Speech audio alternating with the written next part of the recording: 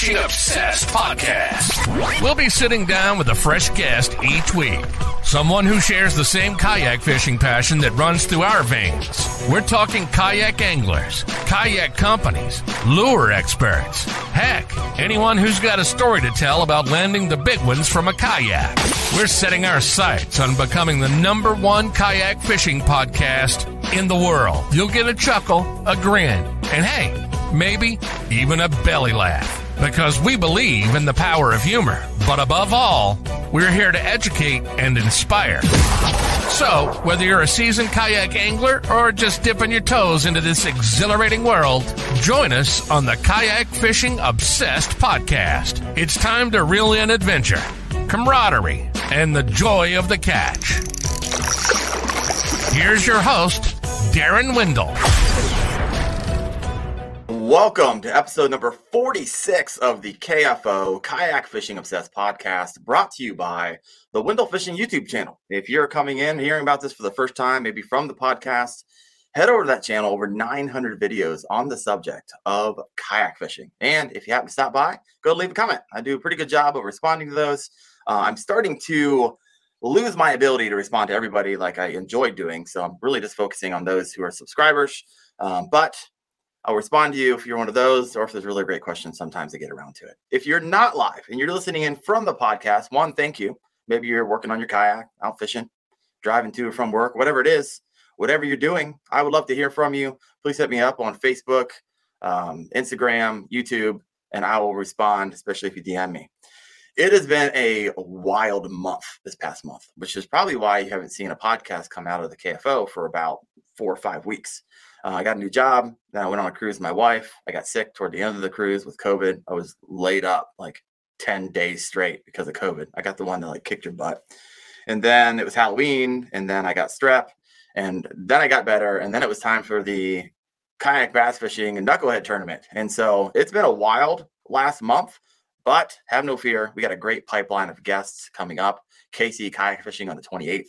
Nate Goodwin fishing on the 5th. Matt's fishing mission on the 12th, mainstream fishing on the 19th, and I just booked Bass Fishing HQ for the first Tuesday of 2024. So pretty excited about that. But tonight we're going to be discussing the Knucklehed Bass Fishing Championship, and I have Jay, the bearded dad, fishing on. There he is. Welcome to the show, brother. I have John from Creek Fishing Adventures. Welcome to the show, brother. Thank you. And I got JT from Hickman Outdoors. These are all team captains for the Knucklehead. Welcome, fellas. How you guys doing? Good, great. Glad to be here. Yeah. So let's hop into this really quick. Also, if you notice that we're responding to comments and you're not seeing them, it's because we're simulcasting this across multiple channels. And so be like, I didn't see that. Where'd that come from? Well, you might be on Grant's channel or John or Jay's. And so just keep that in mind. You're in the right place. So let me kind of, if you're new, maybe this is the first podcast you're listening to, or you're like, okay, Knucklehead, many people on know what that is. But in case you don't, the Knucklehead Bass Fishing Series took place this summer. And each content creator had 4 one-month tournaments that if you won that month tournament, you were on that team. And then we all went down to the Knucklehead Bass Fishing Championship, which is on Lake Guntersville just a couple of weekends ago. And so to give it some perspective here, so this just wasn't a tournament just with like 65 anglers down in Guntersville. The pre-tournaments for this, there was a lot of people involved. We had over 416 anglers were a part of the Knucklehead Bass Fishing Series, and a total of 9,761 bass were posted. Right, and these are just the ones that were posted. Most people wouldn't post an upgrade, and so this is probably even double or triple. And we're talking probably 30,000 bass that were caught just in the series. And then we head down to Lake Guntersville a couple weekends ago for the championship, where we have 13 teams, around 65 anglers, and there are 342 bass uploaded. Once again, probably triple that number because a lot of them weren't upgrades. And so it's been a wild summer. This is my first tournament, so I'm looking at it from a different perspective than probably some of the other gents around the board here. But what's back up? I'm going to propose the question to you three on the channel here. What did your pre-fishing strategy going into the tournament look like for your team? Hey, Darren, let me back you up for a second and talk Back a me little up. bit let me talk a little bit about the origin of where this whole thing spawned from, which, as you know, we called it the Hero Cup, and it happened on Veterans Day. But that was literally the 1-year anniversary of a weekend on Veterans Day spent down at Chad's campground with myself and my 2 Freedom Squad brothers, Jeremy and Matt, along with a few other veterans, some guys from Heroes on the Water, and other veterans talking about different ways that we can get more people involved in kayak fishing. And so we threw out all kinds of different ideas and laughed and joked and, cried a little bit too, because it was Veterans Day. And, there's a lot of feelings that go along with that throughout the veteran and first responder community. Obviously also coming off of COVID, but we threw out some different ideas.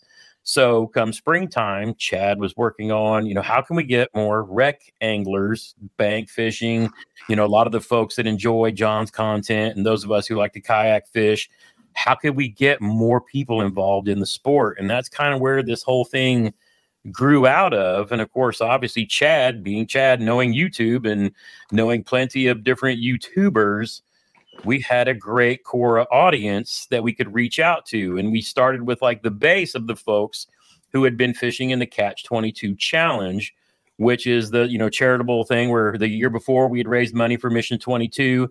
This year it was for Heroes on the Water. Everybody makes a $22 donation and you upload basically your best 22 fish throughout the season. And we thought that was a great way because, it was bank fishing, kayak fishing, boat fishing. There's a category for everybody, multi-species. But from that, it was like, how can we get more people into like kayak fishing and all of that? And so that's kind of where the Knucklehead started and came from, because Knucklehead is the community of followers of, Chad's YouTube channel. But that's kind of where this whole thing was born.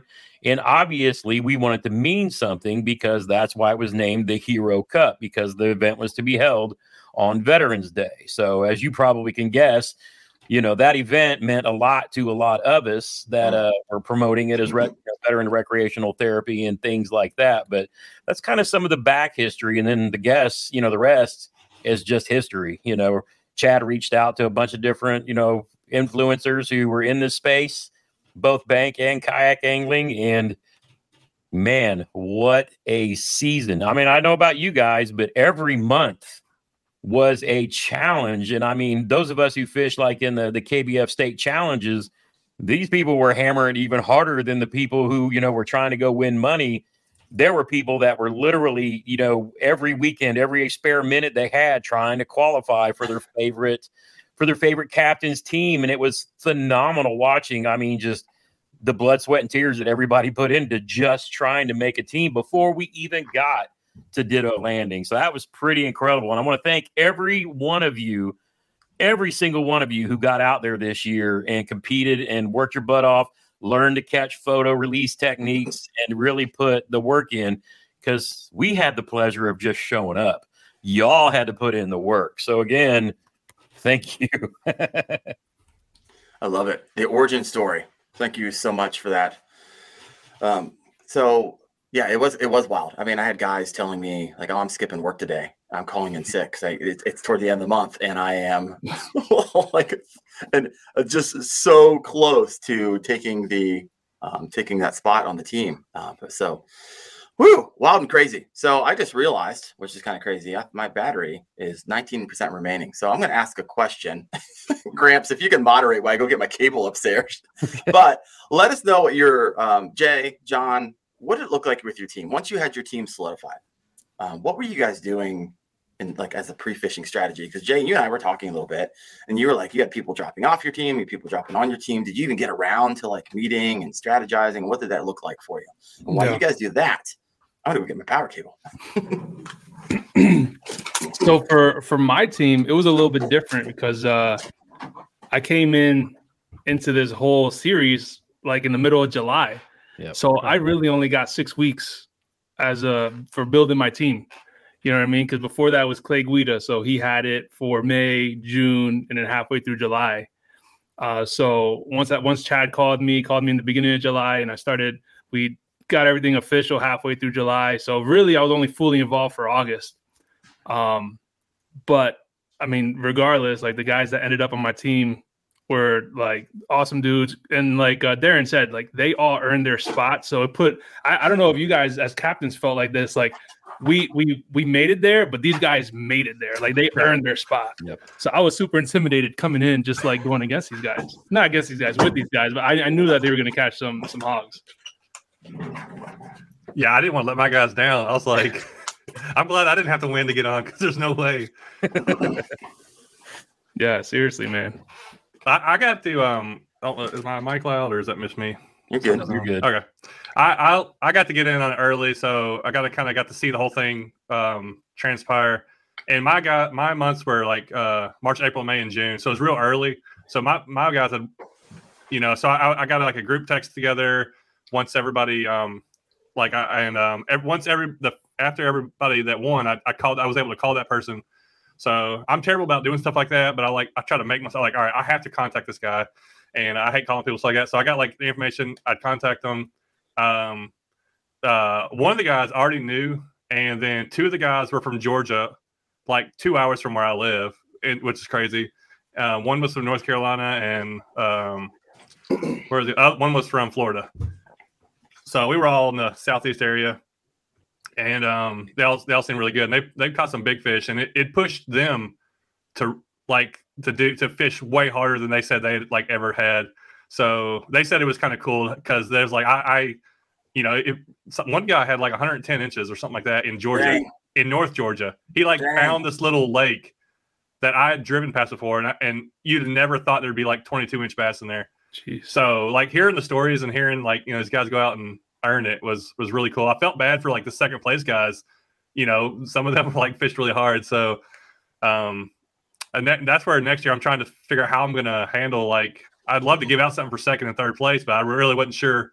I didn't do it this year, but was able to do a few giveaways, and I still got one to give away.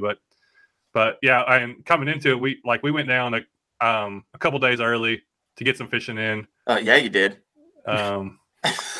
You got me nervous. I was like, crap, John is on them, and I'm still sitting up here in Ohio, and you're already catching monsters. Yeah, what was that big you caught like your first day down there? This fifth cast. I had the best bluff.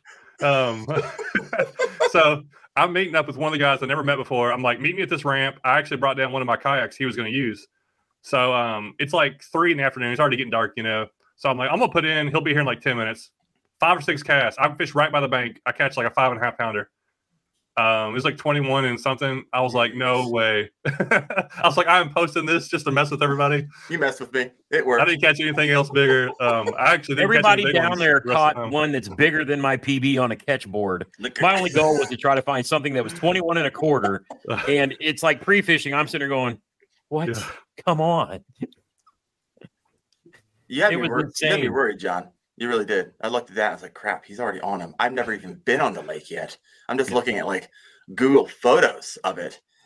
But I'm I'm also picking apart your background. I'm like, it's like the bro's at a marina. Okay, he's fishing a Helgermite. What else he got in here? Well, everybody knew he's at a marina. It's like, okay, which one is he at?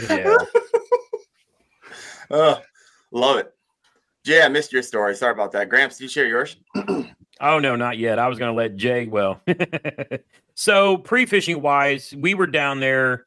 A few weeks earlier because we qualified for the KBF championships due for last year's at the KBF National Championship. We were down there. Jeremy and I both qualified in the top 100. So we were qualified already for the KBF Challenge Series Championship and the Trail Series, participating in the Tempitational, which is like KBF's biggest, most, but there's no way we're winning those. We just go to hang out with the cool cats like Christine and Casey Reed and, all the top hammers in the kayak industry, because it's fun fishing with those guys, because just like we love meeting out, it's cool kind of watching everybody who kind of does this for a living and going out and sharing some water with them too. It was really cool. But we were down there, and of course, we've never been there before. We don't have any locals on the team to kind of help kind of give us a head start. Jeremy had to do his, video study for about a month and a half, 2 months out. And then, he's tournament fished longer than anybody because he used to do the stuff in a boat way back. So between map study, YouTube study, we kind of had 3 or 4 different areas. And in leading up to pre-fishing before Knucklehead, we were pre-fishing. We were literally using these championships to prepare for the Knucklehead. Right. And so, you know, it was days of hitting 10 or more boat ramps in each of the days just to kind of see what was what, to get a clue. Because if you're not from there and you don't have anybody that's down in that area, you all know, if you did any scouting, there are a million boat ramps and a million, you know, areas, and you're just trying to figure stuff out. So we literally used the KBF championships as our knucklehead pre-fishing. And, you know, we did pretty good. I finished in the top 30. Our buddy OEF5 finished, you know, 22. I was 26. And then Jeremy had big bass one day, won $1,000. So, you know, we were on in an area that with decent fish, and, you know, we knew where you guys would be fishing, because we knew there would be a lot of people fishing there, because you were literally one bay south of us. If you go under the bridge by the boat ramp you put in it, we were literally on the other side of that. That's how close we were. And of course, you saw Liz over there. But then pre-fishing, we did it again. We spent a lot of time up at Wheeler eliminating water, because a lot of people, you know, say, you know, sometimes it's, you know, you're not going to get as many fish, but you can get bigger fish. So we spent time up there as well.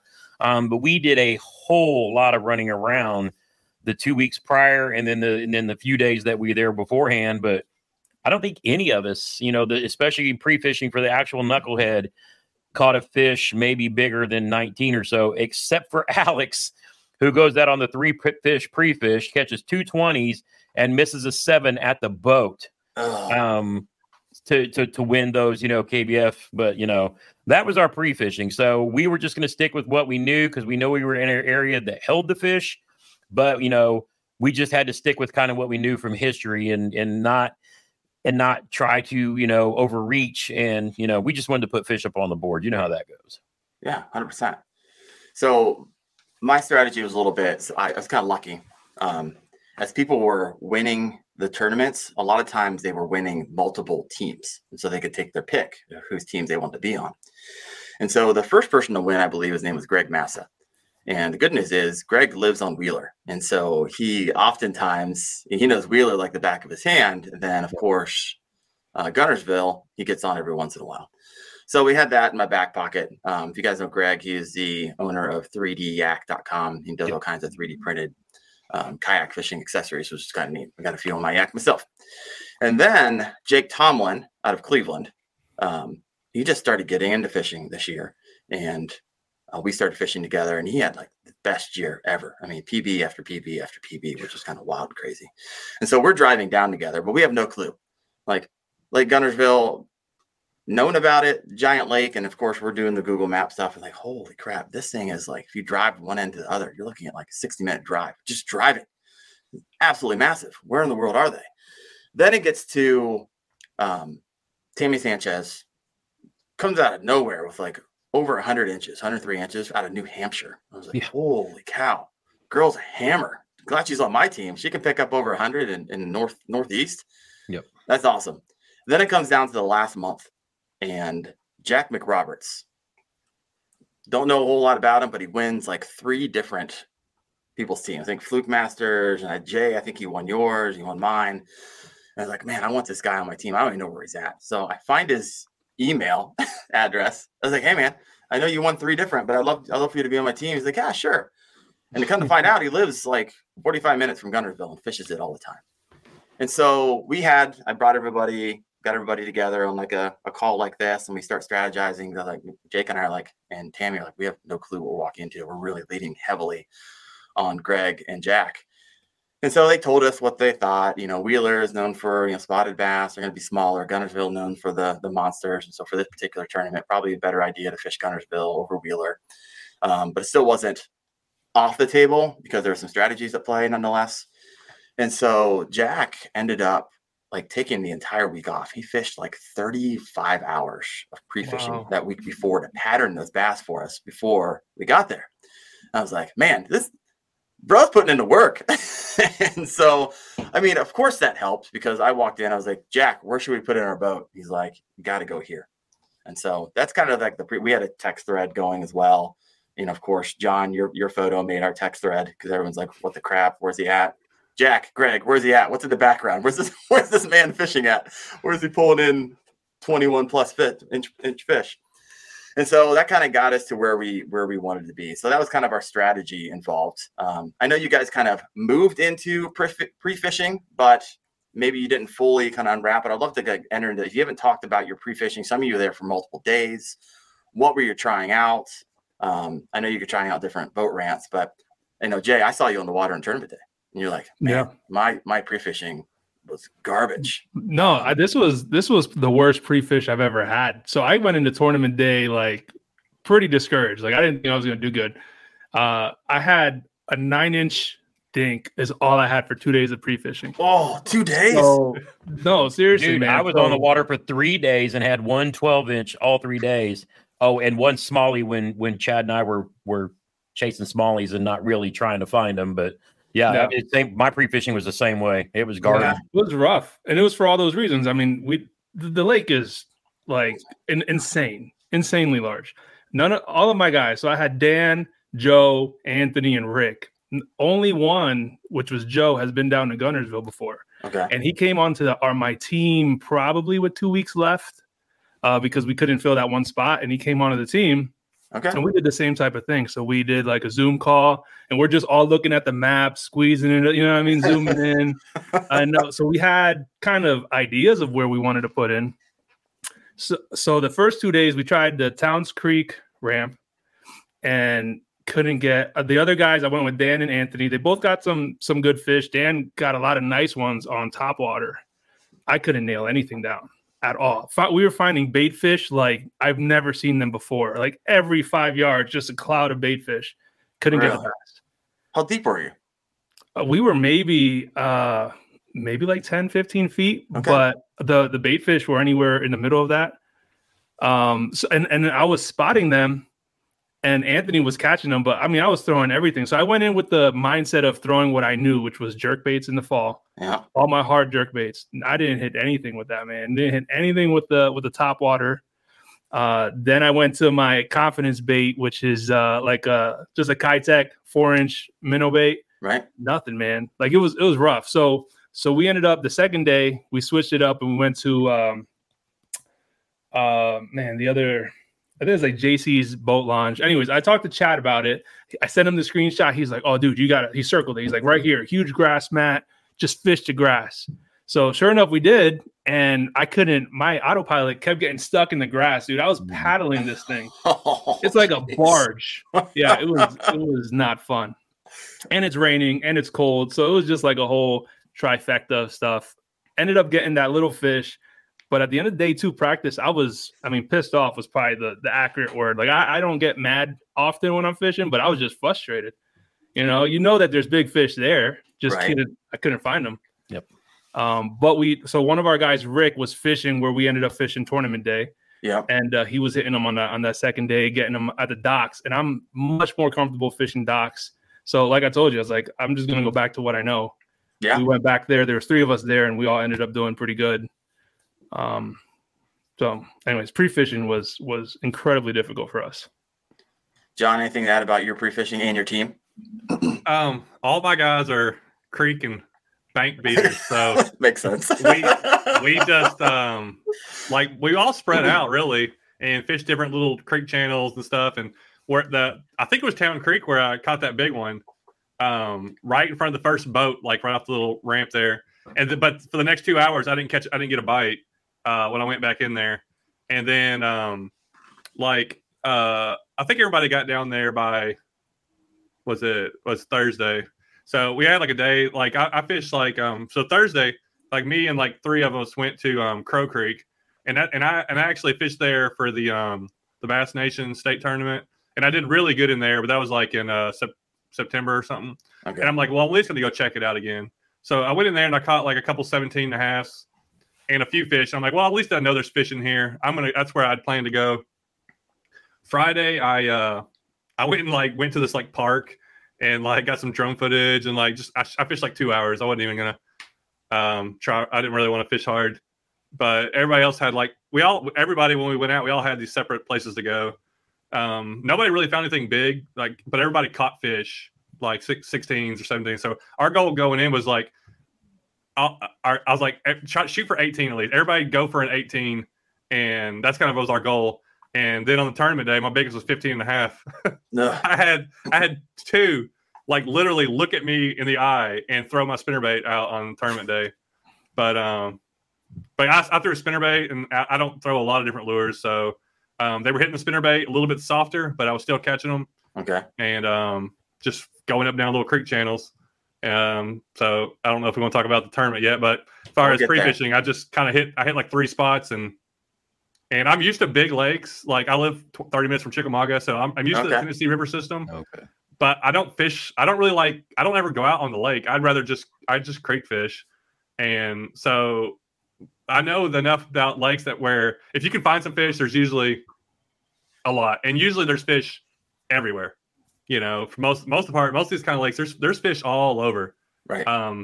Obviously a lot of times there's gonna be better areas, but so yeah. Yeah, there we go. So my pre-fishing day, our team kind of split up because we still weren't quite sure, even though we had Jack doing pre-fishing for the previous week. And so Jake and I were like, okay, we'll just stick together. We'll go to this place. It's got some flats, I've been told. It's produced fish in the past, but we'll see what happens. And then my other 2 teammates, Greg Massa goes to a completely different spot. He never actually ever comes back and fishes the spot with us. He's in a completely different spot, probably a couple miles away. And then Jack on pre-fishing day ends up like picking up a hitchhiker and a dog who has a broken leg, and then ends up like driving them like hours to like Athens, Georgia. So he never actually gets around to pre-fishing at all. But he's probably feeling pretty good because he's been doing it all week. But we get into this spot, and I just start picking them up. I start with a jig. Before I started coming down there, I was like, okay, the weather pattern that I'm seeing down where we're heading really was what I was fishing 3 weeks ago in Ohio. It looked exactly the same. And so I was like, all right, I was catching them on jigs off of timber, and I'm going to go down there. I'm going to bring all my jigs with me, and they should be picking them up. And so I was picking them up here and there. Picked them up off a rock, picked them up off a lay down, but they weren't huge and they weren't hammering all the time. And so I just had this spidey sense. I was just editing my video for the pre-fishing and for the tournament recently. So I was like, oh, you know what? They shouldn't be hitting a wacky worm, but threw that on and started skipping docks. I mean, the docks. So if you're from Ohio, you've never been on Lake Guntersville, docks up here in Ohio are like just a slip. And you put a boat on the left and on the right. Docks down at Lake Guntersville, man, they have like gangplanks that go out to them, and they're probably like 10x the size of docks that I'm used to. And they're insane. They're probably like 50 pylons underneath, and there's all kinds of boards going left and right and up and down, and all kinds of security boards because people don't want you fishing under their docks. And then people with their garages they put down after they bring their boat in and lift it up. There's gates on the bottom of that, so you can't skip underneath their docks. And so luckily, I love skipping. I've been skipping for years now, so I got it dialed in. So if you give me a tiny little hole, I mean, if you give me 7 inches, I typically can skip a worm into that hole. And so I'm like, all right, I'm coming up with these docks. I'm like, you can fish the back of these things. You can fish the sides, the fronts. And with all the pylons, you could probably cast 30 to 40 times per dock to pick up a fish that may be sitting on one side or the back side or further way back in. So I start skipping, not like just to the edges of the docks. I'm going like 20, 30 feet under the dock as far as I can. And that's when I started picking them up. So I started going from dock to dock. And on pre-fishing day, I think it was a 20.5. Then I picked up like 16. I was like, man, this is where they're at. And I started thinking to myself, I started looking around. I see one other kayaker outside of my teammate. And so I called Jack up. I'm like, Jack, like this place is loaded and nobody is here pre-fishing it. He's like, oh, it's probably because they're going to be there tomorrow. Mm-hmm. I was going to say everybody and their brother who paid attention to the KBF watched Garrett Cole, I think it was, win the Challenge Series championship because he was skipping all those docks just all through there and just slaughtering them. So I started thinking to myself, I was like, Jack, either like this can't be a best kept secret because this place is loaded. Almost every dock I felt like had some type of fish under it. And we're talking underneath these docks was either like 2 feet of water, and depending where you were in this particular area, it could be like 6 to 8 feet of water. And so it was fascinating. So I was thinking to myself, okay, if people are like, you don't want to make all these baths of sore mouths. But I'm thinking to myself, if there's going to be a ton of people coming tomorrow, I'm just going to fish the crap out of these docks today and make sure they're scared of anything the next day. And so that's what I did all day long. Just start skipping dots. Like I'll come back tomorrow and hopefully I'll pick up a few that didn't see it, which is going to be really hard because I'm skipping like 50 casts a dock. Yeah. So that was my strategy. So I was like, I literally only pre-fished one area the entire time. I only had one day to pre-fish. I fished a spot and I was like, I got to come here tomorrow because it's the only spot that I know. Gramps, anything to add there? So for us, the pattern the couple of weeks before was jackhammer everywhere. Oh yeah. And so we threw that a lot in the pre-fishing, but I say that knowing that on the final day of the championship down there, when the wind really picked up and the water kind of got even more stained, I had to move away from the jackhammer because I was hurting. I only had 2 fish, 2 14s. And, I'm still trying to be in the top 30%, which is my goal in any tournament I fish in. There was 92 in the championship, I think. And I really wanted to stay in the goal was to try to crack the top 20. But oddly enough, I saw the stained water and it really reminded me a lot of these places I fish around here. And that's when I pick up that chartreuse, blackback 6-cent crankbait. And I proceeded to go up a stretch of about 150 yards and picked up a 13, a 17, a 20 and a half. Woo. And then I called the 13 with the 16, which, moved me up into the 26th position in the final standings. And then I ended up finishing 20th on the nose in like the Challenge Series Angler of the Year standings. So I had a lot of confidence in that crankbait, but I was still trying to find that chatterbait bite when we came back and pre-fish for Knucklehead, because that was like the hot ticket.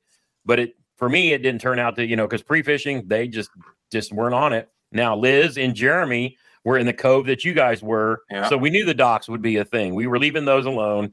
And Liz and Jeremy were really tearing up the flats where there were balls of bait fish. Yep. And I mean, they were tearing up everything. You could watch like 12 and 13 inches just chasing your chatterbait and spinnerbaits like all day long.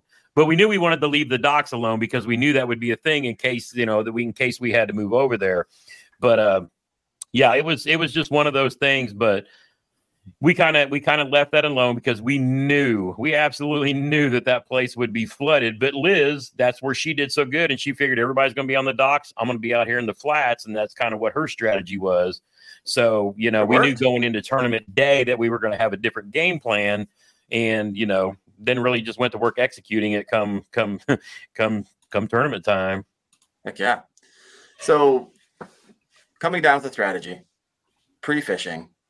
So first share, like in your mind, what's going on, your kind of state of mind. What are things that you're changing at the last second? And then walk us through your personal experience and your team's experience for the first part of the tournament. Jay, how about you kick us off? All right. So we ended up, there's 3 of us, Anthony, myself, and Rick. So we ended up going to the same spot where you were at, where you guys are fishing at, right? So we decided to go Grand Central Station that morning. I know, dude. Well, you know what? It's funny because we pulled up, again, we were uncertain. Yeah. But who pulls up behind us? Chad Hoover. So I was like, all right, so I guess we got a good spot. So I was happy to see every other place we went to, there was no other kayaker. So once I saw all those cars there, I was like, all right, we're on to something here. But sure enough, we pull in. And once we're on the water, I mean, it's pitch black for at least 20, 30 minutes. So I knew I wasn't going to skip no docks. I was going to get hung up if I even tried. So I just started working the shoreline, just like I do here in PA. Worked the shoreline, did some jerk baits, some top water. Alas, nothing worked out. But Rick had told us you've been doing the wacky worm all day on Friday under the docks. And that's where he landed a couple decent ones. I think the biggest one was maybe 16 and a half or so. So anyways, while the sun was coming up, I was working my way towards the docks along with Anthony, who decided to do the rip wraps first over by the bridge, by the launch. Over there. I know what you're talking about. Yeah. Yeah. So, but he showed up empty-handed too. So we just all ended up working out the docks together after a couple hours in, and sure enough, wacky worm just started slaying them. But we found that it was they were a little picky with color because I didn't get any hits on green pumpkin. None? But I believe you guys were using That's green all pumpkin. Fish with GP. Yeah, we weren't getting any hits. But once I saw Rick was using this like weird peach-colored Senko that I would never pick up ever if I saw it. But, sure enough, so I started switching out to light colors, and that's when we started landing fish. I was going to say, did he get that from John? Yeah. So Rick. So first one to catch was Rick, who caught he caught us a 15.5 and ended up upgrading to an 18-incher. Dang. Okay. I got first bass for me was a short 11.5. There you go. It's colored just like that. So my first bass was a short. Ended up going up, switching to a weightless fluke, and that's where I ended up catching all the rest of my fish. Was a smoked shad weightless fluke on a Texas rig. And then I ended up getting a 15.5 incher, a 14-incher, and then stapled in with my 19.5. All just working the docks. And just like you said, there's like 100 different angles you can take on those docks. Because over here it's the same thing. They're just like floats here with a couple, and they're chained down. You get 3 casts. Yeah, man. So that big one, I got him at like 2.5 feet of water on the walkway, the back end of the dock. Didn't think anything was there, but it's mud as well. So just tossing that twitch bait around and ended up nailing that one.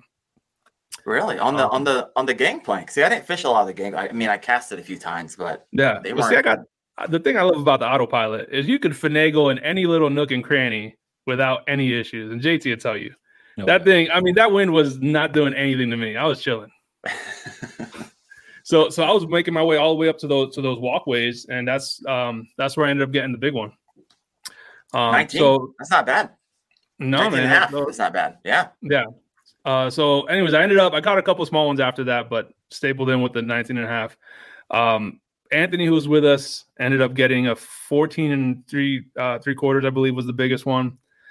We had our other guy Joe. He was fishing some back creeks from a different launch. I don't even know exactly what launch he was at, but he was just fishing grass, chatterbaits and crankbaits, all pre-fish, and he ended up doing really good. And he was just steadily upgrading from a 15 to 15.5, 16, 17, ended up finishing off with a 19. So we had some big fish for our team. So he ended up with 19 as the biggest. And then our last guy, Dan, unfortunately, he killed it in pre-fish, couldn't nail a fish down during tournament day. It happens, man. It happens. Yeah. Was he in the area? No, so he ended up staying in Towns Creek because that's how he did really good the first 2 days. Yeah. Oh, it's a bummer when you kill it the day before and you're like, where the crap are they today? Oh yeah, man. I mean, we were he was super prepared, and he was from the beginning. Anything he was throwing in there, he was like just absolutely killing it. But the day of, I think that in the creeks, and I don't do a lot of creek fishing, so maybe John, correct me if I'm wrong, but there's a lot more movement going on in there with the bass. Like that, I don't think they stay as steady back there. So he was finding them on Thursday and Friday, but Saturday he caught a 24-inch drum, but he's catching all the wrong species. Yeah, that cold front changed a lot of strategies. Yeah, heck yeah. I came across Chad toward the end of the tournament day, and he was like, "Hey, I mean, I don't know what's going on. I've been patterning bass out here in the grass flats for the past 3 days, and I cannot pick them up." And also, it didn't help because you guys know how cold it was that day. Randomly in the area we're fishing, you hear this, what in the world is going on? And the biggest jet ski I've ever seen in my entire life just rips out from one of these docks that we've been fishing and just starts ripping through the grass flats. I mean, for like an hour and a half. So any bass that was out there is hiding. And eventually he came back. So it probably didn't help anybody whose strategy was out there. Liz was doing good. I paid that guy to do that, man. Yeah, there you go. Pay the Jet Ski Association. Oh, my goodness. So good. Anything else to add there, Jay, before we pass it off to John? No, we're good, man. That's about it. Right on. Real quick. We had a few hours left in the tournament. I met you out in the water. We started talking. I thought you guys, because you had 18, 19, and 19, right, in your team? Yeah. So we were in a good spot. I mean, we just had needed one guy to upgrade his 14.5, and if Dan would have caught anything, I think it would have put us in like 4th or 3rd. I mean, even with a 12-inch bass. Tough. No. John, walk us through maybe your mindset with strategy coming in, and then after pre-fishing, what it changed to, and then what your team did and what you did on tournament day. Well, my mindset was the same. I was going to start out in an area that I'd caught fish before. The one time I had been at Guntersville, and I'm always looking for a creek channel. I want to be out of the wind and hopefully away from other anglers. But So when I woke up that morning, everybody in my house was gone. We stayed in Airbnb. Okay. And me and another guy were going to the same creek. So I got there like 30 minutes late. And so it was like just getting light out. Two guys went to another spot, and then one guy, he jumped around that day. But so I got a Crow Creek. It's a big, open, wide creek. And it was big enough where I knew there was fish that are staying there. They're going to be in there. Mm-hmm. I didn't catch fish for the first 2 hours, I think. I could not figure anything out. I was confident the spinnerbait was going to work because I just throw that a lot. And then I'm like, nothing. Start slowing it down. Nothing. I tried a couple different things. I had one of the guys in there. He threw the buzzbait like first thing. It had a giant hit his lure and come off. So he was really aggravated. So I'm like, I knew fish are in there. I'm like, they gotta eat sometime. So I just start working my way around, and then finally I start getting on fish and start catching. But it was the bites were slow. I went through a few different lures. I went back to the spinnerbait, and I'm reeling along, and all of a sudden it just like weight on there. So it's like it's weird. I'm not getting a good hook set. So I had I just caught one like a 12-incher. I'm like, all right, I got my first one, and then I'm coming back out of an area I'd already fished through. So I'm like, I'll make my way down till it went too shallow. I couldn't go any further. I'm coming back through, and then I just load up on a big one. He comes up, opens his mouth right on the water, and just throws my spinnerbait. When they're so fat, they could barely make it out of the water, like one of those. Yeah. I don't know. It's hard to estimate. Like I don't want to. I thought he was like a 19-incher, like 3 to 4 pounds. He had a pretty good sized mouth, so I knew it was like, man, that was a good one. But at that point, I'm like, all right, well, if I'm getting that, I should get another one. And I catch like another, like a 14, and then like an hour later, I'm just going down a bank. Nothing's happening. It's been boring. All of a sudden, there's a fish on there. Same thing. Throws it again. Like I never got a hook set. They would bite it and swim towards the kayak. It was driving me crazy. So I'm like, I should have had those, but I don't know. You know how fish are just weird. Fish just do things sometimes you just don't know. So I'm like really frustrated that I lost 2 good ones. I'm like, I don't know if I'm gonna get how many more chances I'm gonna have because they're not biting real aggressively. Right. They're in there, but they're just. So I'd be I ended up catching after 2 of those scenarios. I'm already frustrated after hearing you tell the story. It didn't even happen to me. I guess I'm used to losing a lot of fish. It seems to happen. If you fish a lot, especially you fish a lot of tournaments, they're more in your mind. The more tournaments you fish, that's why I like fishing tournaments.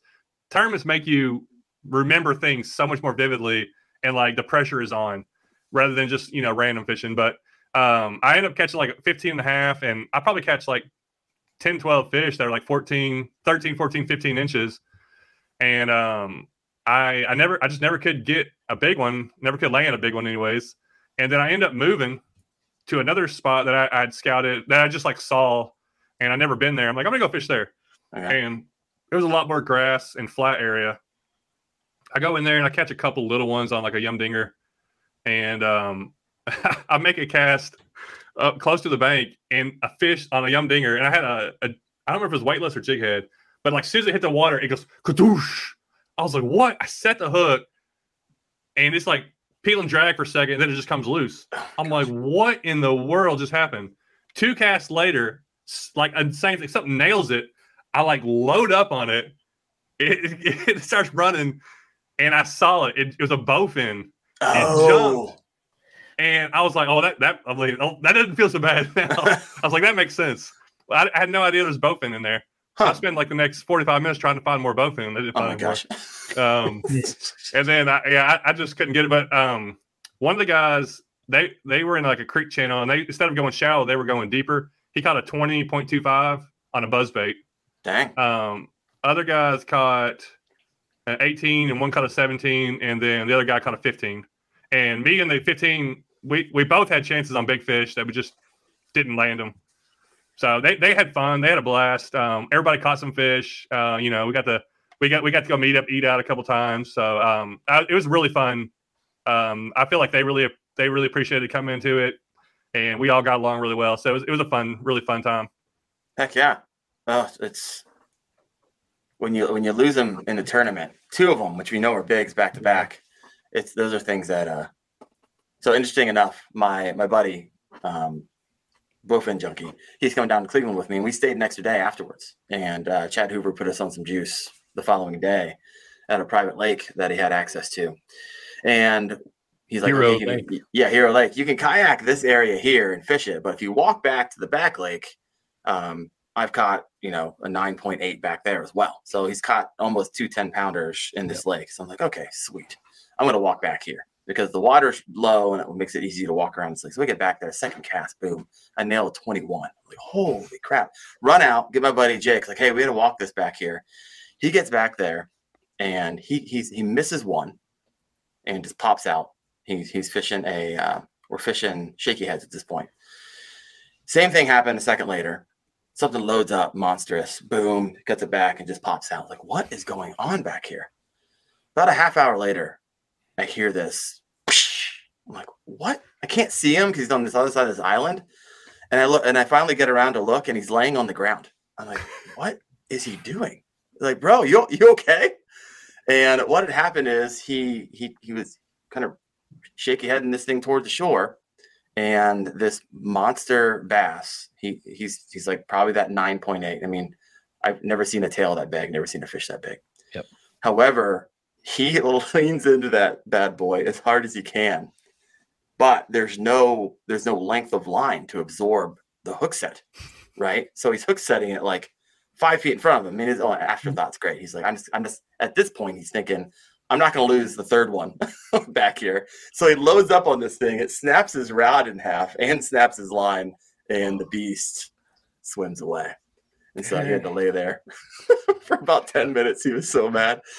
So it's brutal. And those are the ones that you remember for a long time. Gramps, walk us through your day, because holy crap. I look at my phone like an hour in. I'm like, what in the freaking crap is going on with Team Gramps? You were like 20 inches further than anybody else. And they're not small fish either. I was like, this is going to be a long day. Walk us through what changed in pre-fishing and kind of what you and your team were doing. Well, we kind of stayed away from everywhere we actually planned to fish until tournament day. The only exception was Liz.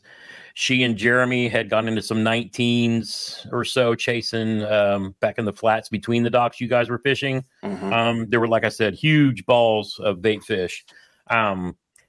The day before Thursday, the day before the pre-fish, Alex and I, Alex on the Water on Twitch, we were over in the area that we knew that Gene and his team would be fishing, but they put in and then went down.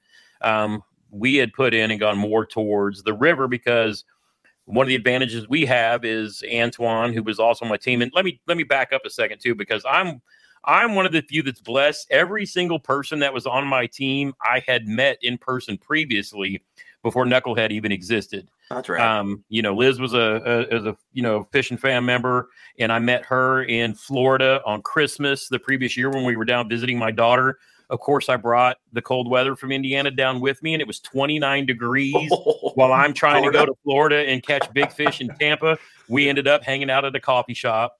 Alex, I had met at the previous year's KBF National Championship at Kentucky Lake. And then Antoine is a local hammer here in Indiana who is also on the Old Town Pro staff with me. We're regional pro staff. Oh, and nice. There's not many tournaments up here that he hasn't won. The dude's a flat stick and will be traveling nationally next year. So, I was blessed to have, and of course, Jeremy was my fifth, and he's been fishing his whole life, one-armed. That's what he's down to these days, but he can still catch them. So we had an idea and we had thoughts. And like I said, we eliminated a lot of water during pre-fishing, but I want to bring up real quick the area that we went and fished where Gene and his team were going to be, because anybody who's followed me for a long time knows I cannot catch fish on frogs. I mean, I'm up to whopping 2 now, but we were pre-fishing an area that some of the guys in my house were fishing during the championship, and big grass mats off this point. And I missed a big one, but we knew because we were there more later in the day, but I missed a big one on the Spro flapping frog. He just didn't get it, but the blow up was insane. Mm-hmm. And so me and Alex had kind of pre-fished, and I said, you need to be back here at sunup. So he actually went there on the pre-fish Friday. And if you go watch his Twitch stream, you'll see him catch the one I missed because it was bit in the exact same spot. And then he caught another 20 on the point that he was working. And then, like I said, he probably lost a 7-pounder at the boat during the pre-fish. And you'll just watch. But so that's where we knew coming into the tournament day, that's where he and Antoine would fish. And flapping frogs were locked into their hands basically all day. Now, Antoine also went up and fished some places that he fished.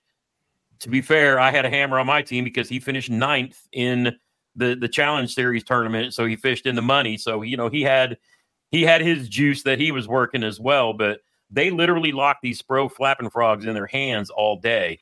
And then Jeremy and I's strategy was to fish where we fished the weeks before, coming over the grass, because the funny thing about the bay that was right next to you guys, had Jay's dude gone under the bridge and worked the rocks 2 weeks before, I think we pulled off a 19, 2 18s, 3 17s, and some 16s just on the other side of that bridge. Now this time, I don't think we caught a single fish off that bridge. Crazy. I couldn't, but there was so much grass pushed in. You probably would have had to punch to catch those fish, but the wind had blown so much of that eelgrass up against that bank. And unless you were willing to sit there and throw like punching out somewhere else, the bridge was kind of like meh. Yeah. But Jeremy and I, kind of looking back in retrospect, we fished it backwards than we should have because the wind was blowing the opposite direction from 2 weeks ago. That being said, it was actually pretty, like I said, we had a plan. We knew there were fish in our area, and we just had to do our job and catch them. So I'm working, and like Jay had said, I lifted my motor up, and I'm fishing across this grass flat in Lindsay Cove, and Jeremy's on the outside edge of it, throwing frogs, just trying to get them, pull them up out of the grass. And I'm paddling. I don't know how that worked, but my arms are still good enough to paddle. Jeremy can't do it. He's got to pedal. So, we're working it. And then we go down and not a single bite. Now I'm pre-fishing, or in the tournaments before, our buddy OEF5, he probably caught 10 or so fish out of just this one cove. Wow. But we knew they were in the area. So we get down at the end of this grass flat. And when Jeremy gets to the bridge, throws this frog in there where the bridge meets the grass line, bang, 18 and a quarter on the board. Then I think Alex puts up an 18 something on a frog over in their area, because where they were was on the opposite side of like that peninsula that you guys were on. So They were literally on the other side where Gene and them were. He was just hiding until they all got down further out. But and then I turn around, and by this time I'm done frog fishing. I've only got so many frog tosses in my day before I turn around. And I knew the jackhammer wasn't the juice, but this thing had been the previous, time there. And so this pretty much stayed locked in my hand all day. What's and the funny thing is, I caught more fish. What are you showing? I'm sorry. Podcast. Yeah. So this is the 6 Sense Crush 100X, and it's in the chartreuse with the black back. Anytime I'm in any kind of stained water, I don't know what it is, but the bass love this thing. And like I said, in the pre-fish, in the tournament, the couple weeks before, I caught 4 keepers in 150 yards at the end of the tournament that bumped me up into the top 30. So I had confidence in it. So I tied it on, and I worked the bridge where we had caught a lot of fish in the past. Nothing there.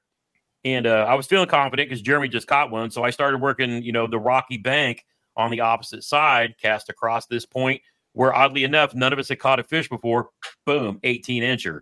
Then Antoine turns around, catches one, 18 and a half. Boom. And we're like, oh, you guys are on fire. Okay. And then Liz is like, oh my God, I just lost a 19. I forgot my net. And we're like, oh no. So we're in the group chat, and she's like, should I go back to my car and get it? And I'm like, yes. I mean, if you're on something, it's worth the time and effort to go get your net. And so she takes off and goes and gets her net. And then like 2 hours later, bite just kind of like, I'll say it slowed down. It seemed like for everybody else, I caught so many fish, it wasn't funny. It was like I catch that 18, then a 17, and then a 16, and then a 15. And then they went down like the 12s and dinks. And, I catch one on a jackhammer here and there. I throw some, some Zoom speed worm through the grass, catch 3 little ones. But I'm like, I got to put this crankbait back in my hand, And the problem I went, and then in the cove that we were in, it's like, okay, time for me to go hit these docks, because I know everybody else is catching fish on docks. We were just trying to beat up what we could find first.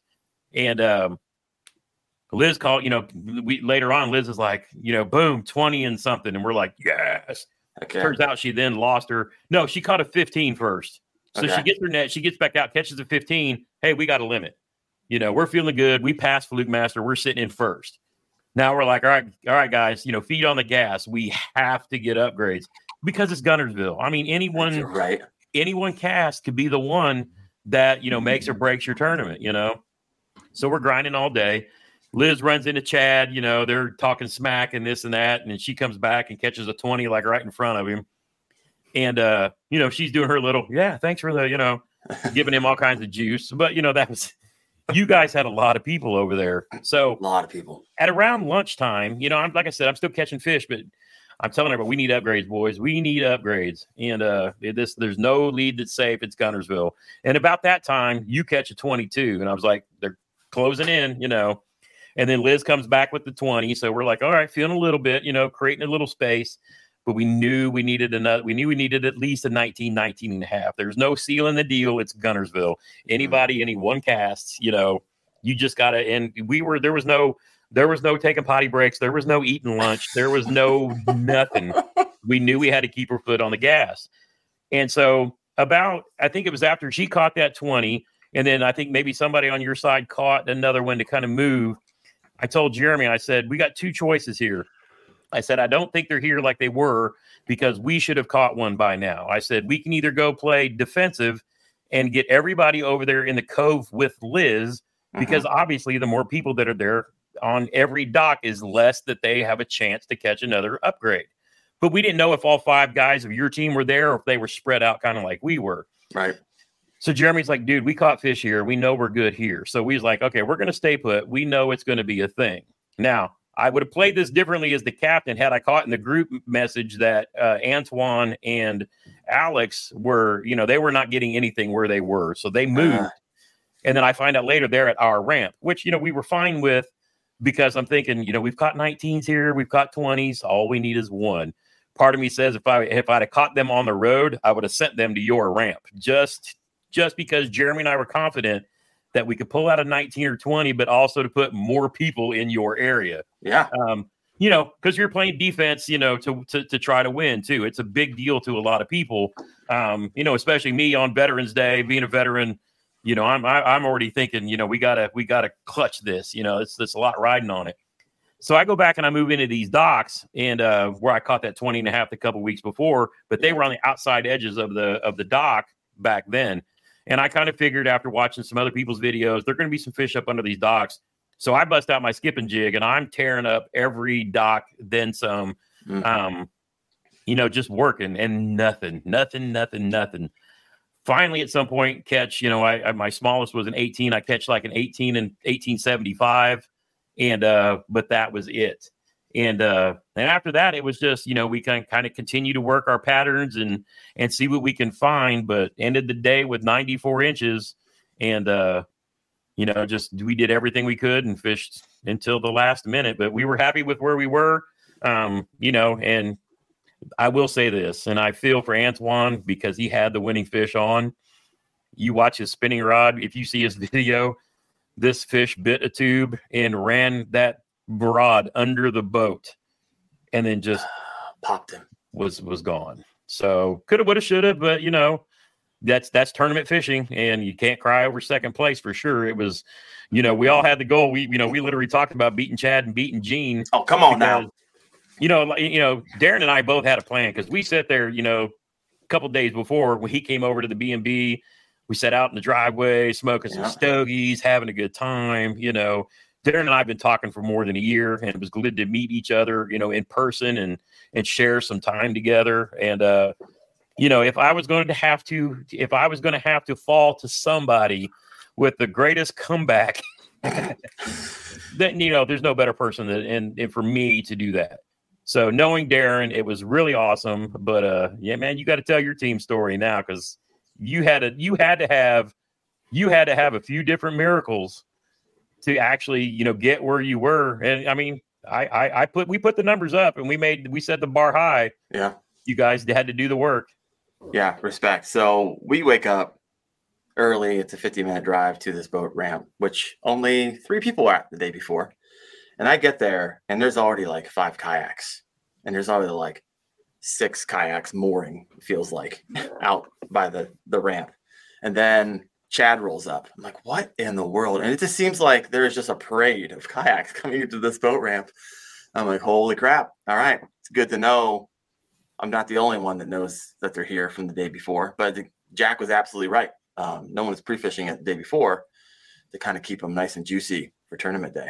And Jay, I didn't even see you come in. I think I was already out in the water as you were potentially coming in. We must have just missed each other. It was also pitch black, and there was also probably, what did you say, 15 million kayaks? people there.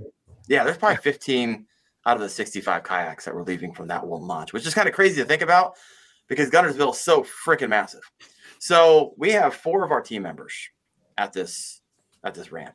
Tammy shows up late, and she's like, not like late, but toward the end, she's like, should I go someplace else? There's so many people here. I was like, have you pre-fished any other place? She's like, couple places. So she ended up not going, make the decision to stay. Greg goes to Brown. So I don't even know where he's at. That's where he's pre-fishing the day before. He's not there. So 4 of us are in this hot spot. He's someplace else. I have no clue. That's literally the spot on the opposite side of that peninsula. On the peninsula. That's what I figured. Like past Floose Master, past around the corner, and he was up in the creeks doing his thing. I was like, all right. He was catching them, so go. You do you. So I take off, and I go, of course, to the first boat dock where I caught my 20.5 the day before, and I'm just sitting there waiting for lines in. I have my alarm set on my phone. I don't do it a second early. And you can see all these kayaks just flying to different places on the lake as their lights are going by. It was awesome. And I mean, it was tough start for me. I mean, where I was catching fish the day before, and there was just nothing. I mean, it wasn't the same time I was catching them the day before. And so I'm just going to stick to my strategy, which is wacky worm, every angle, back, side, front, every hole that I could possibly get it in, and skip it through, under, over. I can't tell you how many hooks I sacrificed to those boat docks. I mean, wacky worm's exposed hook. And I can't tell you how many fish I lost, because once you skip it 20 feet under there and they hit it, a lot of times they run left or right. If they're running left and right and you can't pull them out fast enough, they're breaking you off on one of the pylons. And so have you ever seen as many dock owners put up defensive stands? It's crazy. I was shocked at the number of like fences and boards, everything they could to keep you from fishing under their dock. Everything. Well, the beauty of it is that the water was down like 2 feet. Yep. And so what typically would be impossible a lot of times to skip where the boat goes in, because they'd have had gates on the bottom of their garage door that goes into the water. There was actually like this much room left, maybe 6-7 inches in some cases where you can get it in there.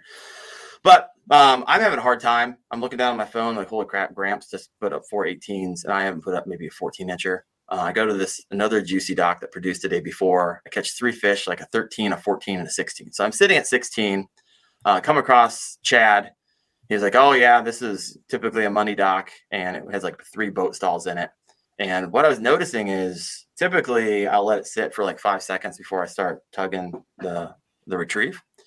But I was like, okay, I'm just going to let this fall all the way to the bottom. It took a long time, but once they hit the bottom, that's when they actually sucked it up off the bottom. It took off with it. And so started finding a little bit more luck with being a little bit patient, fishing a little bit lazy. Around this time, Jake and Tammy and Jack ends up going, there's like a creek that goes up there. John, you would love this. So they go up into a creek. He actually meets Chad Hoover in there later that day, but not having a whole luck. I tried fishing the creek the day before. I didn't catch a freaking thing, but it's incredibly juicy. It might only be like 25 feet wide, but 10 feet in the middle, and a ton of timber and lay down and grass and all kinds of places for fish to hide. They were just not hitting it for me. So we all pull back out into the main, and Tammy is having a hard time. She's getting like, I think, a 14.5, and she just wants to upgrade. Jack's got a 14 or 15. He wants to upgrade. Jake ends up putting up something like an 18. So he's feeling pretty good right about now. And right around like 11 o'clock, I pick up that just skipping a worm. It's just some random dock that probably 3 or 4 other kayak anglers have fished under already, because there's so many people back there fishing docks, and just hook up with, which was my personal best. And so what I love about the pedal drive is that once you start catching, I just start backpedaling and just making this thing lazy. Because like Liz, my truck was so full of crap that I had forgotten my net. that morning. And so I'm pulling this thing out. I already know I forgot my net. Luckily, and Gramps, you can attest to this, I haven't fished with a net in years until about 6 months ago when I started tournament fishing. So let's just say I have a lot of practice on bringing fish in and lipping them. And so I was like, all right, I feel somewhat comfortable doing this. And luckily didn't lose one that day by lipping it. So I was able to lip my PB 6.8 pounds, 22 inch from a dock around 11:30. But now I'm thinking like, oh crap, man, I'm looking at the big bass board. I mean, I'm tied with another dude who's got a 22 incher. I was like, I'm not going to upgrade. I need to pull off these docks and let my team kind of fill in. So I pull off and I'm like, Jake, hey, come over here. I fish the rest of this line. I don't want to get in here and catch them. So I'll take off. So I was like, okay, tell me what you're doing. I was like, so I go up to this dock, skip my lure. I'm just kind of show them exactly what I'm doing. And boom, I got a 19 that hits. I'm like, holy crap. I was like, I'm sorry, bro. I shouldn't even be fishing here. So I back out. Maybe a minute later, he's fishing the exact same spot. And boom, he pulls out a 19 from the exact same spot. There are two fish hanging in the back of this dock in about 5 feet of water. And so he maybe upgraded maybe a half inch or an inch. We call the rest of the team over. We're like, Jake, you and I need to back up because Tammy needs to upgrade her fish. Yep. And so boom, she nails a 17.5. She puts on a wacky worm, starts fishing under these docks. So we're all feeling pretty good. When I caught my 22, JT, we were 1 inch behind first at that point. And then slowly, while we were trying to upgrade the rest of my team, you upgraded, I think, another 2.75. So we are all like, okay, we need 2.75 inches or 3 inches to take first. And Jack, who lives by Lake Guntersville, who's a freaking hammer, puts up like 105, 108 inches during the summer. He's stuck on a 15. We're like, holy crap. Okay, but he has a torpedo and he doesn't have a pedal drive. And the wind is picking up by this time. And he's like, I typically don't skip docks. Like, I'm not really great at skipping. So he gives it a try, and then like an hour goes by. I'm trying not to like get up all in his business because it's a lot of pressure when you're the guy who needs to upgrade. That's the hard part when you're the local hammer and you're sitting on a 15. And so I'm like, hey, this is what's working for me. If you want to try it out, great. I need to get out of here and stop fishing the area and get as far away from you guys so you guys can pick up. And he maybe fishes like an hour and a half, and Jake calls me up. He's like, the wind is blowing him into it, and since you're not accustomed to skipping, it just wasn't working out for him. So Jake's like, it is like an hour left. And we had 4 hours to upgrade this fish. And I was like, oh, not that we got it in the bag, but we have plenty of time to upgrade his 15. And so we just gotta be patient and wait for him to do his thing. He gets an hour away, and Jake calls me up. He's like, hey, I'm going to take him off the docks and take him over to where I caught a 19 this morning over in the grass flats over by the oyster bar. You know where that's at, Gramps? Yeah. So Chad, around this time, I meet up with Jay. I'm talking to you on the water. Chad comes by. He's like, oh, I'll take him that peninsula over there. He kind of pointed in the area where they're going to be. And with 18 minutes left, I think he's throwing a jackhammer or some type of bladed jig, I believe. And just pulls it up. Wasn't a 15, wasn't a 16. No, it was exactly wasn't a 17. It was exactly what you needed. Yeah, it was like the only fish in 4 hours, and it's exactly what we need. He called me up, and he's like, I think, for some reason, I don't know why, but he was like, I think he caught an 18, but he didn't seem excited about it. I was like, bro, he caught a what? I was like, I don't see it on the board because I'm checking it because I'm just goofing around. I was like, did he take a picture of it yet? Like, what's going on? He said, oh, let me call you back. So I'm dying over here doing the backwards math of what this fish needs to be in order to win. And then he calls me back. He's like, it's an 18. It's like, I don't see it on the board. Is it going to fly? It's one of those scenarios where it's going to fly off the board or something stupid like that. And eventually they got it up with 18 minutes left. And it was just a surreal experience. It really was. First team tournament, first tournament in general. But it was wild. And so that's kind of our day. And man, it was a good day. It was a good few days of fishing. Like going down to Guntersville, I caught a 20 and a half, a 22, and a 21. Like those are like top 5 fish for me for the year, all caught within 3 days because I fish in Northeast Ohio. Yep. And so it was wild. All right, we're coming up to the end of the time here. I wanna give everyone a chance. Really quick, I got some starred messages here from people from way back. Sly Fox Fishing said, I fished every chance I got, day and night. He said he probably had 1,000 hours of fishing and more to qualify. Wow. for the Knucklehead. Rose put into work. Fished every one of mine and a bunch of the Burley guys just went, trying to get a team. It was awesome. He was working.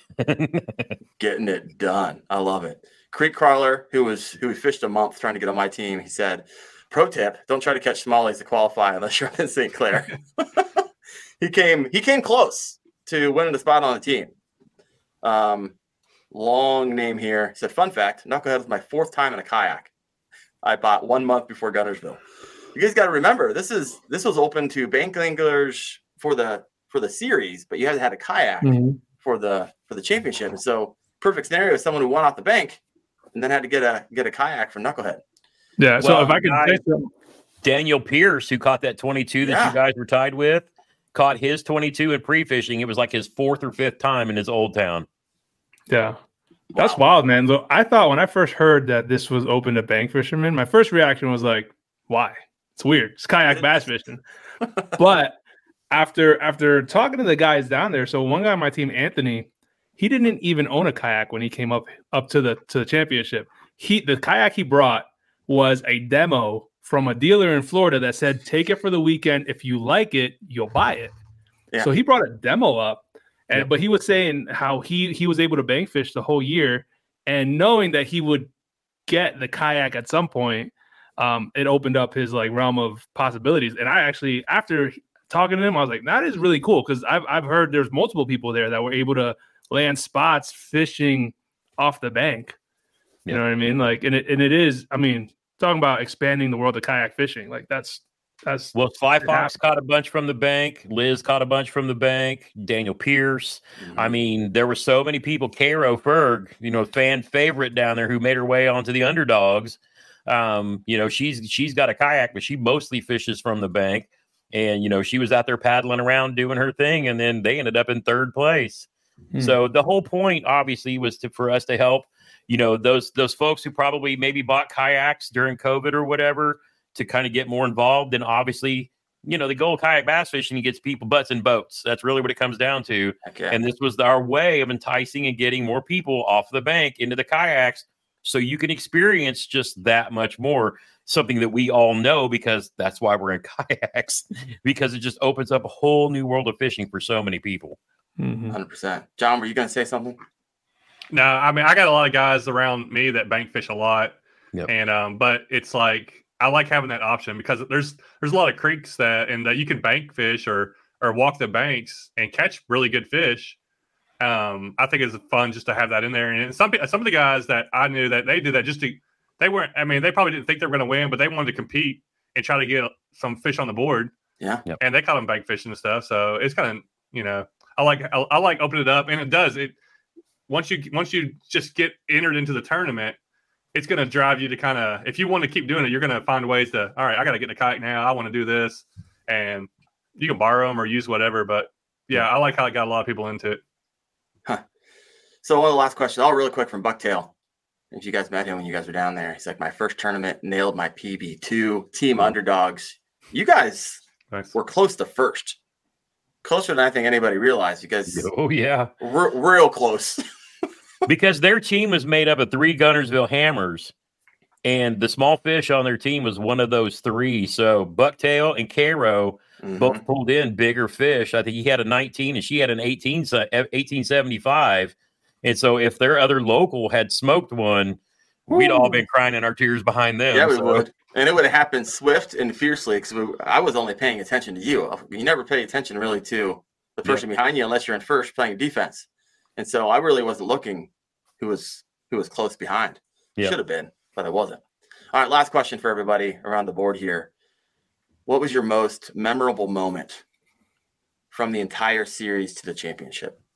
What was the greatest thing that happened to you, or something you experienced happening to somebody else? Think about that for a second. Whoever wants to go first, go and start. I've got kind of 2. One was meeting Cairo, who was a fan favorite among a lot of our channels. She's in like everybody's live streams all the time. And she's, she told her husband, Jay, that she was reserving 2 hugs, one for me, one for my brother. And, she just jumped into fan fish off for fun. She literally just came to fish and have fun and meet everybody. And so me and Jeremy gave her, we gave her our cove and said, fish here and just go do your thing. We're not going to be on the water all day Friday down there. You just go tear it up. And so when Chad called her name first and the crowd went insane, completely thoroughly enjoyed it. And then she turned around in the save cove because she was like, well, I can't fish with you guys because I'll take fish away. No, you come with us. You're not going to hurt nothing. There's lots of fish in this lake. You're only going to catch your fish, not mine. Right. You come and join us. And then my real highlight was you coming over and us hanging out for that hour and a half, sharing a stogie, sharing some stories, having that time. That for me, that all of the different meetups with all of the YouTubers and their followers and fams and family, that to me was the derby was fun. Don't get me wrong, but the meetups and all of the personal stuff going on with everybody and their teams and cross teams was completely incredible. It was everything that I hoped it would be. And beating Chad and Gene. What? And beating Chad and Gene. I love it. John, Jay? Yeah, I'll go. A couple things. One of them was me and all my guys. We went, was it? I think it was, I can't remember which night it was. I think it was Thursday night, Friday night. And we went to a place in Guntersville on the water and ate. I don't know. It was just an awesome, it was really fun. Just go hang out, sit around, eat like a really good meal. And like everybody, and, just talk. As far as all anglers, you get along so well with other guys that are fishermen, and they're just talking about fishing and doing stuff. And, so I really appreciate the group of guys that won on my team were really, really awesome guys. And then, second is probably, I wish we had a little bit more time to hang out with y'all guys. I really barely got to see y'all, but I know it's more for the fans. So I try to spend my time with my guys and doing stuff. But at the meetup at the end, I had several people that weren't on my team that, I'd never met before that came up to me and were like, hey, I really appreciate your stuff. Or a couple guys were like, you helped me get into fishing more and stuff like that. Yeah. So, I've been doing YouTube for 6-7 years now. So I've kind of been doing it for a little bit. And that kind of stuff like that it's I kind of forget that, that sometimes what we do really does help people and people do get a lot of enjoyment out of whatever it's making one video or making a bunch of videos. There's people out there that really appreciate it. And it was nice to hear that from some of the people. Jay, what do you got for us? It's for me, it's more or less the same. I mean, my time there in the actual series was really limited because I had 6 weeks from the time Chad said, come on board to the end of the series. So I didn't really get that time to build with my guys beforehand as each one was winning a month. But being down there and actually meeting up with my team and being able to chat with them. And we did spend some time on the phone. When I was actually driving down, I was talking to some of them on the phone for an hour and a half. Same thing on the way up. I was actually we were calling each other because we were all driving home. But building with them was really cool. Obviously meeting people, because me and JT have talked, me and Darren have talked, and Chad and seeing all y'all in person, it felt like I already knew y'all. It was super weird. I mean, everything was the same. But it was cool just meeting everyone and kind of seeing being part of it, even though I just came in on the back end of it, being part of something that meant so much for everybody. Because I thought it was probably one of the best trips of my life, going down there. Yeah. It was cool, man. You can't beat the kayak fishing community. I feel I've met a lot of guys that are bass boat fishermen. I'm they can't stand up to us. They're none of them are they don't have that same camaraderie that I feel kayak fishing holds. For sure. Yeah. I would love to see a boondoggle or something down there in the spring where it's just a free for all. Everybody shows up, goes out, fishes together, makes videos with everybody, and just goes and chases bigs. Sure, you can have tournaments and all that too, but I think if it, and especially a lake like that, just giants. Land of giants. Lots and lots of ramps. I didn't even go to Wheelers. I didn't even have so time to many go over ramps. there. Yeah. No. I I got a few. So starting off the series, I was unsure about tournaments. I didn't know if it was going to ruin fishing for me. Some people have strong opinions about it, where it just becomes all about the tournament and you lose your love for just going out there and kind of relaxing. So I was worried about that getting into it, but really grew to love it, especially the month-long tournaments. Just how can I do over a period of time? And I really surprised myself because I never done a tournament before. And I have a YouTube channel that teaches kayak fishing. Am I any good? Right? I didn't, you don't know unless you start competing to a degree. I know I can catch fish and I get on them, but to what degree can I do it? And so I surprised myself with 4 months of over 90 inches, with one being 97 inches for Northeast Ohio. I was like, wow. So that was a boost of encouragement for myself. I made a couple really close fishing friends up here this past year. One of them made it on my team, which went down. We had a blast. And I mean, I've had all you guys on my show. JT, never met you before. John, never met you before. Jay, never met you before. Chad, never met you before. AAA English, never met him before, but had talked to them before. So of course, when you get down there, that's a blast. John, you're a lot taller than I anticipated you being, to be completely honest. The night, of course, I had a stogie. Gene was there, and a bunch of other people I met Liz for the first time. That was awesome. And it means more to us than as a content creator when you come up to us and say, hey, that one video that you made really helped me out, even with purchasing a kayak that now I love and enjoy. Like, man, that hits for us. So I had a couple of people do that, and it meant more to me than the trophy, really, because why we started YouTube channel, everyone got their own story. But mine was I started a YouTube channel because I wanted to teach my girls, who are now 7 and 6, how to fish, and they might not want to learn until maybe I'm gone. So I needed to chronicle it. And that was the beginning of it. And so my core of what I want to do with the channel is help people. And so when someone comes up and says, you've helped me, that trumps anything else that happened this past weekend for me. And so it was a freaking awesome weekend. Any other things you guys want to share? Any other thoughts you had before we close that bad boy? Unless you're going to have your other guys on, I want to know what they did with the money. Like we didn't really mention it much, but I wanted to hear anything about what their plans were. They have any goals they're going to buy or stuff like that? Anybody talk about that? Well, if you know about the payout, I don't get any of the payout, right? So the team captains, if you didn't know this, just got a part of the revenue from the signups over the 4 months. And so the teams got to split $2,500. I only was able to talk to one, which was Jake. Jake has been praying about going on a mission trip to, I think, the Dominican Republic for a while now. He was praying with the pastor. He's like, I just don't have that cash, and I don't know where it's come from. So their pastor, they got together. They was praying like the week before that the Lord would provide a way. And in a roundabout way, felt like he provided a way. So now he has the money to go on that mission trip. And so that's the only story I have for you right now, because that's the only one I'm talking about. But that was honestly, I'm gonna sit there. I gotta make a comment before we're done.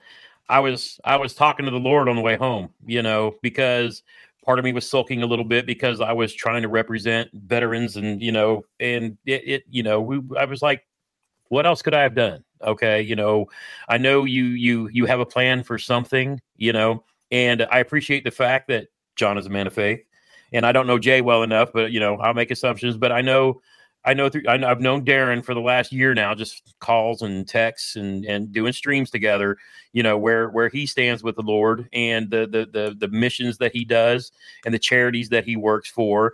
And I said, it stings a little bit coming in second, but if I'd have been behind all day and I came back and finished in second, I would have been grateful as you can get. You know what I'm saying? But I said, somewhere, somehow, there was probably a bigger plan. Because it was one of those things. So hearing that now the guy is fully funded for his mission, it's like I knew there had to be something, because I was in the truck talking to my mama, on the way back, and I'll do that when I'm on the water, and I knew there had to be a bigger plan. So I absolutely love hearing that, knowing that Gene's son is out on his mission right now. And, it's just great to hear stories like that, too. So thank you for sharing that with us, because I knew there had to be something bigger. I knew it's going to be just as much fun next year. And, this thing is just going to keep snowballing and getting bigger. But I'm really glad you shared that with us.